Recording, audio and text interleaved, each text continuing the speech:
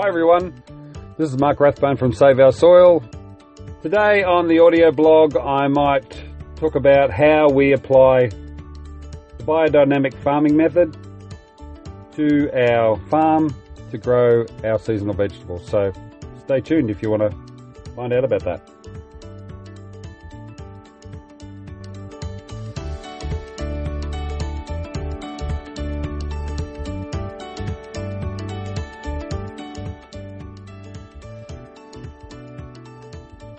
Hi, this is Mark Rathbone from Save Our Soil.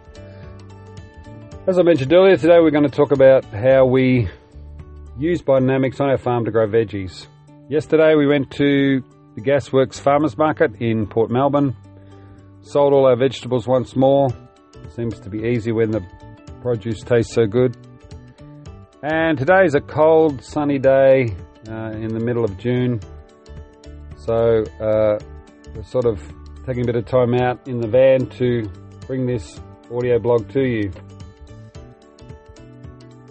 Today I wanted to talk about how we produce our vegetables, and the kinds of things that we produce, as I mentioned in previous podcasts, are seasonal things. So it's the middle of winter. We put most of our crops in autumn and summer, and now we're harvesting those and selling them off in the winter time. The summer crops that we're selling are pumpkins. We have some butternut pumpkins, Jarradales, and also blues. We finished with our sweet potatoes, so we sold them last week. And at the moment we're selling broccoli, collie, cabbage. There's a few spring onions growing, but they're not ready yet. A few snow peas, rocket, mizuna, which are greens. And I think that's about all we're selling currently. So how did we get to grow those? Well, with biodynamics we use the natural fertilisers that the soil makes. We don't add anything. We create all the fertilisation on our property. Most of our property is in pasture, which grows perennially all the time.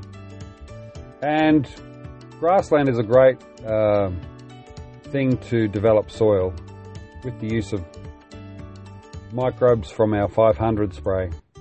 So what happens is the pasture is growing all the time, and when it grows to its fullest extent, usually just before seeding, we will slash that and spray it with 500. And what will happen is the microbes will jump out in the soil, break all the old leaf matter on the top and the root systems underneath that are no longer being used. The microbes will eat all that up, put it into their biomass. Then the predators will come along, eat the biomass, and they don't use much nutrient to stay alive because they're only very small creatures. And most of the nutrient will pass out the back of them, including worms, and become humus, which is the water-soluble form of plant food for all plants. Now that happens in nature anyway, but what we do with our microbes is we add more. So we've got more willing workers out there turning biomass into water-soluble humus. Now we also add cover crops to that. We grow all sorts of things. I mainly grow a few peas, a bit of vetch and some oats, but you can use all kinds of things. I have seen in Italy they use over 100 species because, as you know, different plants have different nutrients, and they pump a lot of that into the soil for the microbes to eat, up to about 30% I believe. So we will rip our soil deep to make sure there's plenty of air gets in there and the fungi can grow and all the microbes like air, because we're after aerobic microbes. Then we will till that with tines to make sure we're not disrupting the microbes too much, and then we'll plant a cover crop into that, and the cover crop will grow. We can put it in the autumn and it can grow all winter long, and then plant it in the spring. It's a normal procedure, but you can do it at any stage that you wish. So once that crop is grown, we mulch it into the soil and then disc it in so the microbes have got easy access to it. They will break it all down and turn it into humus. And then we're ready to put our vegetable crop in there. So you can imagine the soil full of humus or natural fertilizer to grow our next lot of plants. So then we row up our ground. And the main reason we do this is so that it's well drained. I've had some wet years in the past, and if your soil's not well drained, the soil fills with moisture, the fungi can't grow, and some of the microbes may be killed through anaerobic conditions, and that's what you don't want. So you want to heap your soil up well, or have it in a well-drained position. Some of the initial fertilisation I did about 6 years ago was composting, and that's similar to what we're doing anyway in the soil, where we made heaps of dry matter with a little bit of manure added to that, usually hay and things like that, and then a bit of cow manure. And we put that through a compost spreader and into a heap of about 4 feet high and about 2-3 meters wide. And that's when it goes through the compost spreader, it's all nice and fluffy. It puts it out very lightly. Sometimes we'll put a core of hay underneath all that, just so that the air can flow right through that and the microbes can develop. That will heat up for some time, and all the pathogens will be taken out of there in that heat process. And then we add our biodynamic preparations, 502 to 507, which I'll go to in detail at some stage. But they're basically probiotics for the compost heap, so we get the right microbes in there. So once the microbes are in and things have cooled down, we then cover up the patch, make sure it's well watered, well wet, and we'll cover it up and leave it be. In biodynamics, we use a static composting system whereby we don't turn it, because turning it is upsetting all your microbes, upsetting all your fungi, and you just want to leave them. Providing it's cool and aerobic, then the compost will go about digesting itself over about a 4 to 6 month period, depending on how big the heap is and the ingredients that you use. So that's just a little bit of an overgeneralization of the whole process, but that's how we do it. So about 6 years ago, I added a bit of compost to the whole farm, but I haven't done so since, because most of our composting happens within the soil anyway with our biodynamic preparations.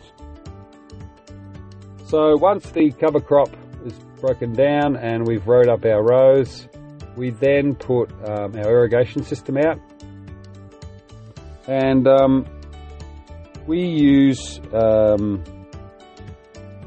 basically a 2-inch poly pipeline which comes from our pumps, whether that be our bore pump or our channel pump, and that goes out to the different parts of the farm. And then in the 2-inch line we inject it's about a 13 millimeter dripper tube, because we have very dry conditions here, and the dripper tubes are great because they only water the plant under the canopy, which means if you don't get any rain you have very little weeds, and it's very efficient water use.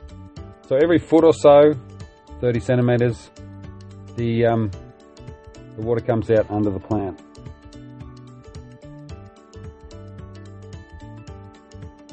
So if you can imagine, our row is about 75 metres long, about a metre and a half wide, heeled up, and then one dripper tube running along the top of that with a little tap on the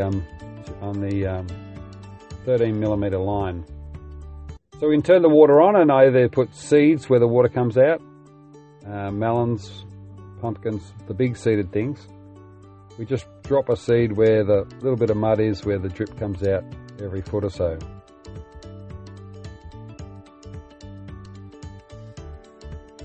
We also put our sweet potatoes in the same way. I have a little tube actually that I use. It's about waist height, and I drop the seed into the wet area and then cover it up with my foot so I don't have to bend my back too much.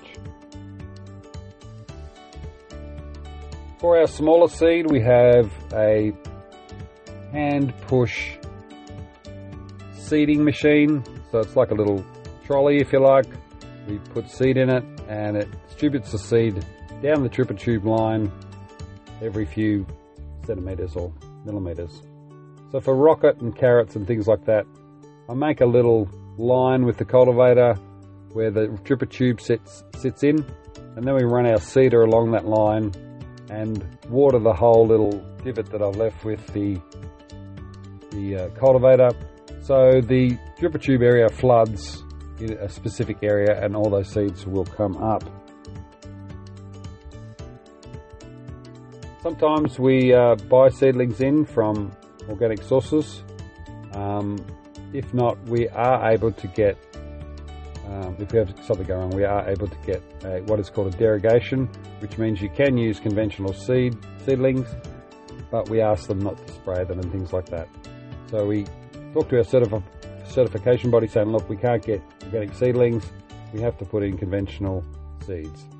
But we keep an eye on those and test them for any toxins and things like that. So then the plants are growing,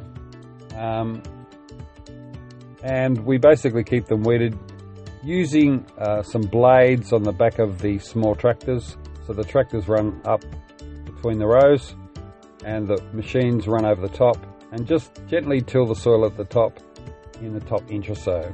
So the soil runs across the blade, digs up the weed and shows it to the sun, and the sun kills the weed in the dry and sunny times. So then it's just a matter of keeping it weeded and watered until the crops come in, and then we do most of our planting and weeding and things from Monday to Wednesday, and then on Thursday and Friday we pick those products, wash them in. We've got very clean bore water here. We wash them and then we put them in the cool room at the house, and then they go off to market. So that's basically how we grow our crops. I hope I've given you a little bit of an indication of what goes on there. Hopefully I intend to have people talking on this and feedback. I'm just working out the mechanics of that, so we will have guests on the show which will talk about different things, and maybe I'll be able to even take your calls. But in the meantime, if you want to send us an email about questions you have, you're most welcome to do so, and then I'll answer them at this point. When we get everything going, you can look forward to some more interviews and things like that. Anyway, in the meantime, thank you very much for listening, and I will catch you in another episode. See ya.